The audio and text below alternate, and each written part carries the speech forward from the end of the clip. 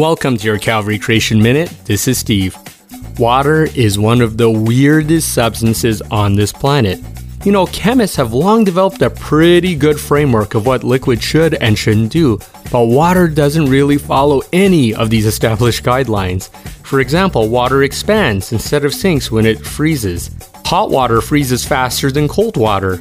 Solid water floats on liquid water instead of sinking. This doesn't occur with any other liquids on this planet. But did you know if water was like all the other liquids found on the Earth, complex life could not exist on this planet? Let's take a closer look. The first amazing property of water is that it is a universal solvent.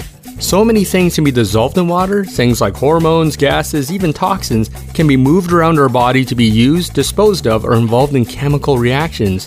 Without this special property of water, the human body and life on this planet probably wouldn't exist. Water also has a high heat capacity. Since humans are composed of 60 to 65% water, it helps us maintain a proper body temperature.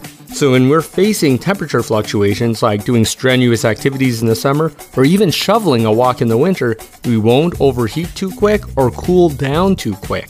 What this means for the planet Earth, which is 71% water, is that every living thing gets buffeted from extreme temperature changes, allowing, once again, for life to exist on this planet. Water has another amazing property. It gets less dense when it becomes a solid. Most liquids become denser in their frozen state, but not water. It becomes lighter, making it able to float on the liquid version of itself. This is great news because if ice sank, lake surfaces would keep refreezing and sinking over and over until it wiped out all life in the lake. These are only 3 amazing properties of water. There are actually a lot more that are not covered in this spot, but if one of these were missing, life could not exist on this planet.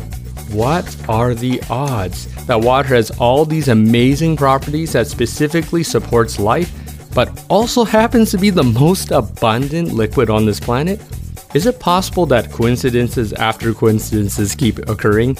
I don't think so. I'm confident that water was carefully designed and placed here on the Earth by an intelligent creator. To learn more, contact me at creation@calvarychapel.ca.